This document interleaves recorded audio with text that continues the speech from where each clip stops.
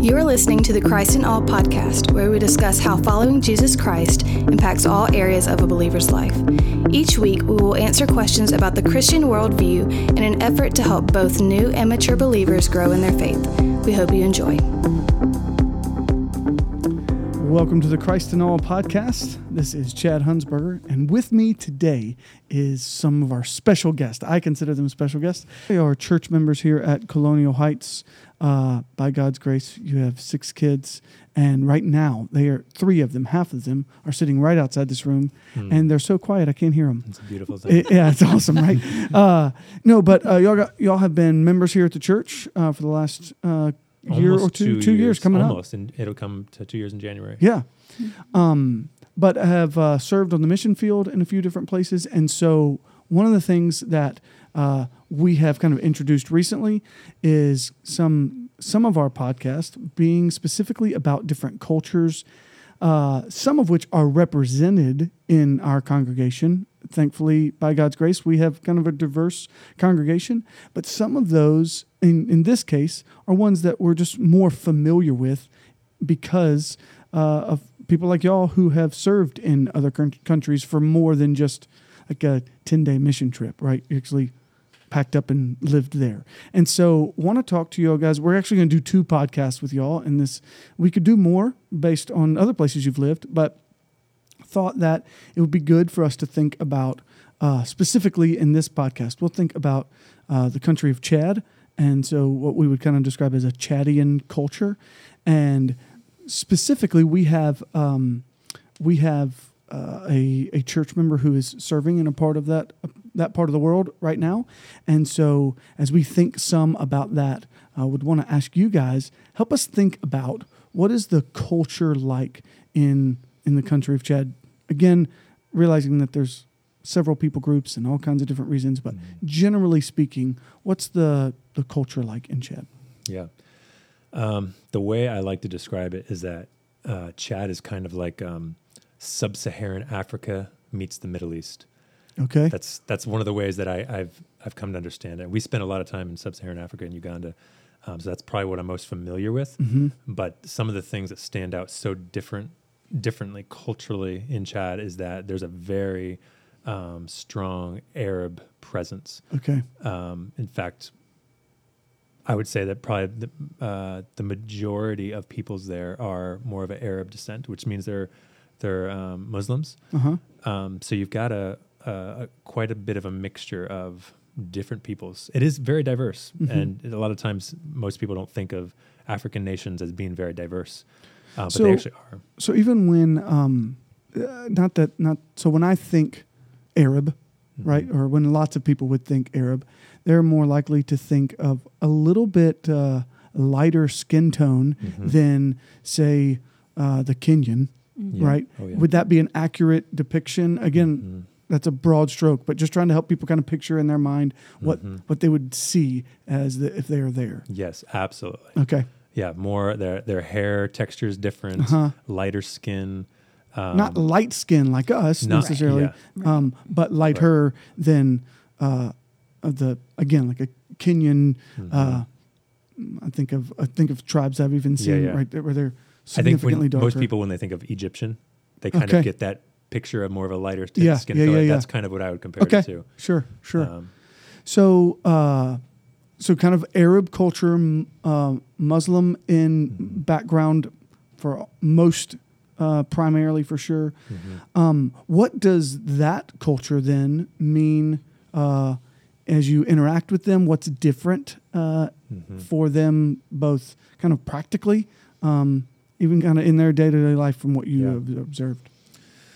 Rebecca, you can chime in on this too, but food is different. I mean, all the obvious things are probably very starkly different from the types of food that they eat because they're from the northern regions of Africa. They've immigrated there. They spend much more time in more desert-like climates. Okay. So that there's this region called the Sahel region that runs right through, all across Africa, actually. Directly below the Sahara Desert, there's this region called the Sahel. And the majority of Muslims that you find in Chad live in those areas. And so it's drier, which means that they're not agricultural agriculturally based Okay. peoples. They've got more herds that they're driving from place to place. They're eating a lot of dried meats, which is very different from sub-Saharan Africa, Sure. where they're growing their own food. You know, they've got very much their kind of steady diet in that sense. But camel meat is like the main meat that people. So if you're on the streets of Jamena and you're, just find yourself in different random places, you'll find camel meat little fast Jamena, food. capital of Chad. That's right. Jamena is the capital of Chad. Right. That was our Sunday night dinner, so I didn't have to cook. Oh, nice. Okay. Okay. Yeah, so tell me about specifically women that are from there. What were those relationships like for you? Were you able to engage in relationships with women there? What did that look like? What does it look like for them?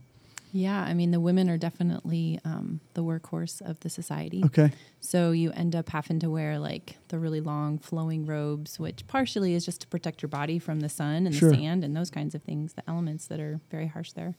But yeah, so you would have a lot of connection around cooking the food or caring for children, that kind of thing, because that's what's expected of them. And so it's important to kind of get into their life and help them with what they need to be doing in those kinds of ways. But yeah, very typical for multiple wives to be had by men and that kind of situation. So certainly a significant cultural difference in Chad than here.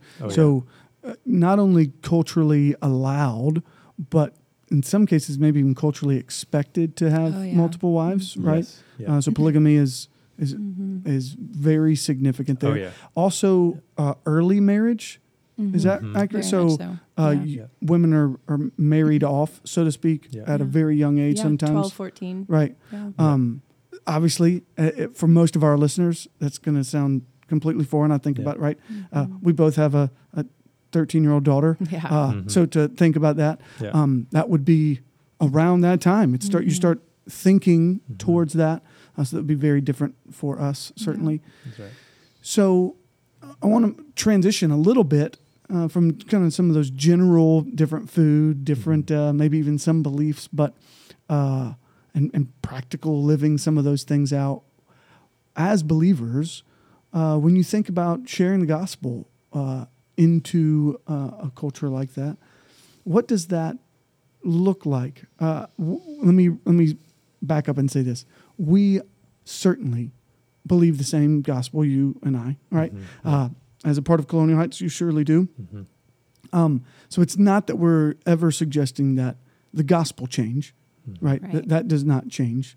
But sometimes the manner of presentation or the I want to be careful with a word like methodology, but the means by which we build relationships in order to do that. So kind of help us think through what somebody who is a believer living in that kind of culture, what that might look like in order to help share the gospel.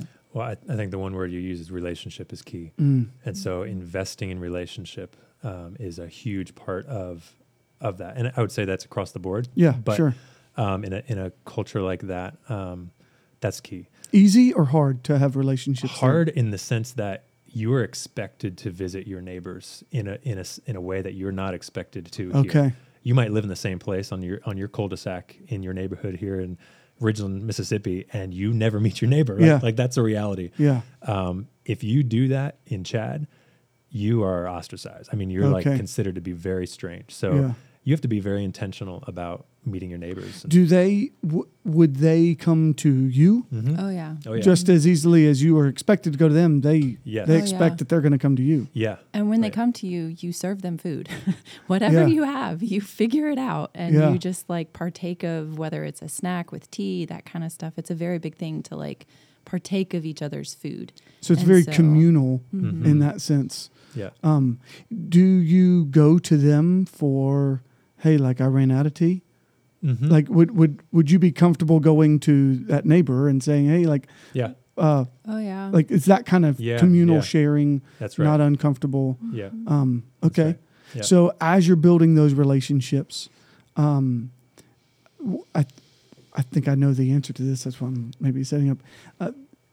Is this just, hey, you're going to live a godly life in front of them and that's going to be sufficient It's actually really important with building, especially these particular kinds of relationships, that you are very much expressing how important your relationship with the Lord is from day one, because they are already judging your relationship. Well, they don't even call it a relationship. They're already judging your religion based upon how serious you are about it. Yeah. So if you remain quiet for days and months and even a year thinking, well, I have to build relationship before I actually share, you're actually hindering yourself from being able to. Why didn't you tell me this 2 months ago when I met you?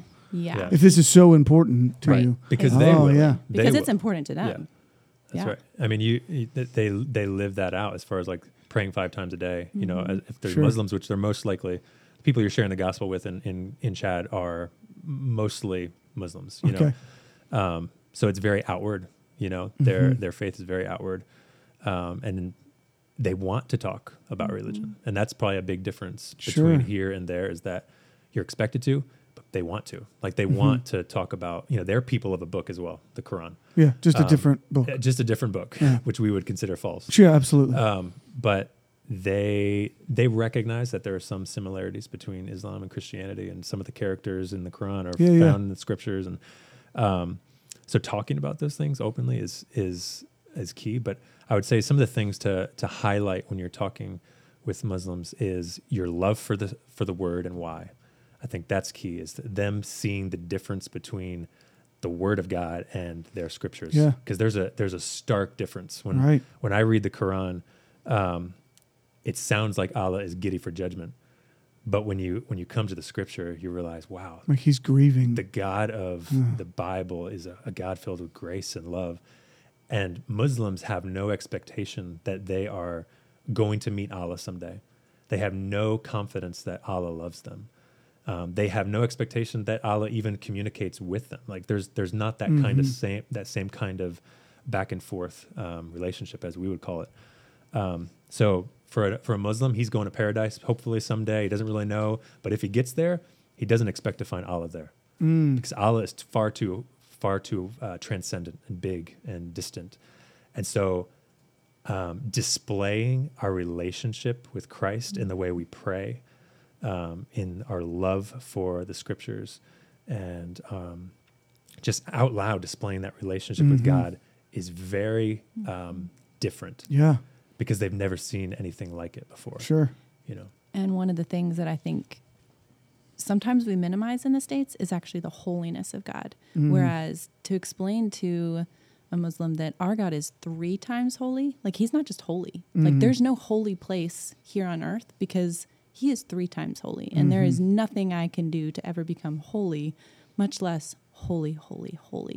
And so trying to hold the tension of which is biblical, of the holiness and absolute otherness of our God, yet that he made himself to be one with us, is just mind-blowing as Christians. And we should be able to express that in our love for the word and our love for God and in our prayers and that kind of thing. But upholding the holiness is very, very important. So we talk a fair amount. I say generally, we at Colonial Heights talk a fair amount about the unreached peoples of the world. Chad, being those who have little to no access to the gospel, would Chad fall into a generally unreached nation? Yeah, absolutely. So little to no access. Some of that, we talked about this for different reasons too. Some of that because not only there's no believers or Bible or church there, but also it's many parts of Chad are very hard, right? Physically hard to live there. Again, thinking about desert-like conditions. Nomadic people. So they're moving. So that it's a whole different scenario. So as you are a listener, kind of thinking through this, we're thinking about a people's, meaning multiple people groups that live in Chad, speaking different languages, mostly Muslim, but mostly also without access to the gospel. That means that there's a greater necessity for missionary to missionaries to be there.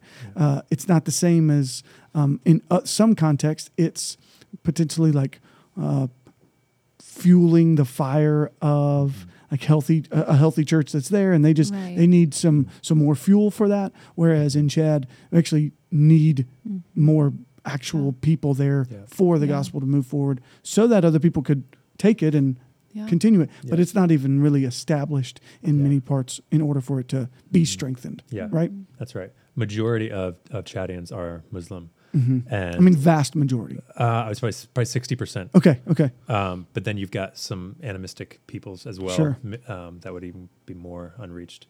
So you've got there's a funny divide in Chad is that you've got French-speaking Chadians and then Arabic-speaking Chadians. Okay. So if you're French-speaking, most likely you have some kind of connection with the church, whether that's a Catholic or Protestant. So actually, the amount of evangelicals in Chad is not very big, but you've got quite a few who would be Catholic or come from maybe like an Anglican background or something like that. But one of the other main barriers is language in Chad. And so for a missionary going to Chad, if you want to be able to engage with the existing church that is there, which you should want to because you want to partner with them, you have to know French. Because you're not going to get by with English. Right. You're not going to find many people who know English. If you want to reach the unreached, you have to know some level of Arabic, maybe a lot of Arabic, to do that effectively. Because all Muslims speak Arabic. That's the thing that unites all the tribes in Chad is Arabic. But if you're going to be specifically focusing on one particular people group, which one of our people is, that's what we just sent out, you, in the long term, have to learn that local language. So you might have to learn 3 additional languages. Absolutely.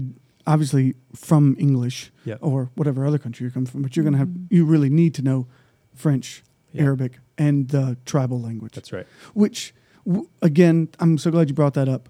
The reason we believe that is so important is because the intricacies, as simple as the gospel may be, the intricacies, you just described a 3 times holy God. Right. You just described these sort of things. You can't describe that when they don't understand your language. Right. That's right. Y'all know we just adopted 6 months ago a little boy from India, and he is still learning English. And so there are times where I find the most challenging communication times with him are instruction and discipline. And it's resonated with me all the more why he has not been the same as my other 3 5-year-olds that I've had at my house at a time, right? Because they understood English. And so the discipline and instruction, so it's made me remember that is why the necessity of language learning is so key. And so why we want to even help fuel that all the more and think towards that. Yeah. I think every single Christian in America, if they're in a church, they want their pastor to be able to speak their heart language. Yeah. You know, like if we were a Spanish speaking congregation and your Spanish wasn't very good and you started preaching, we would get frustrated over time. We'd be gracious for a while, but over time, like if you're going to bring us to a deep level of maturity and discipleship, we've got to be speaking the same language. That's right. You know, and so it is that important for the missionaries that we send to these places because they're establishing church, right? They're ultimately going to be there's going to be preaching, there's going to be teaching, discipleship, all of these things. Yeah. And Paul wanted the gospel to be clear. Yeah, he wanted that to be with clarity. And so when we're talking about, like you were saying, the holiness of God and the Trinity, and like try explaining those things in a language that you don't really know. They're hard enough to explain in English, like the language I do know. Right. Exactly. Yeah. So it's very critical. Excellent. All right. So. Anything else before we wrap up? I wanted to really just remind you as listeners, this is hopefully some interest to you, but also to stir you to pray. This is a reminder for us that like the gospel needs to go to these places, that there are hundreds of thousands of people that are, millions of people that are without access to the gospel. And it takes people being willing to go to hard places and do hard things like learn an additional 3 languages. But the worthiness of the gospel compels us to do just that. So I hope that, again, as you listen, that you will pray for more laborers to be in the harvest, and that you will even ask God about how we might be a part of that kind of work. So calling you to pray. I do hope that this has been helpful for you. If you think it has, please rate it, review it, share it on your social media. And if you have a question that you would like to be answered on Christ in All podcast, you can send that to info@colonialheights.org. And thank you for listening. Thank you for listening to the Christ in All podcast, a ministry of Colonial Heights Baptist Church in Ridgeland, Mississippi. Together, we glorify God by making disciples of all nations. For more information, please visit our website at colonialheights.org.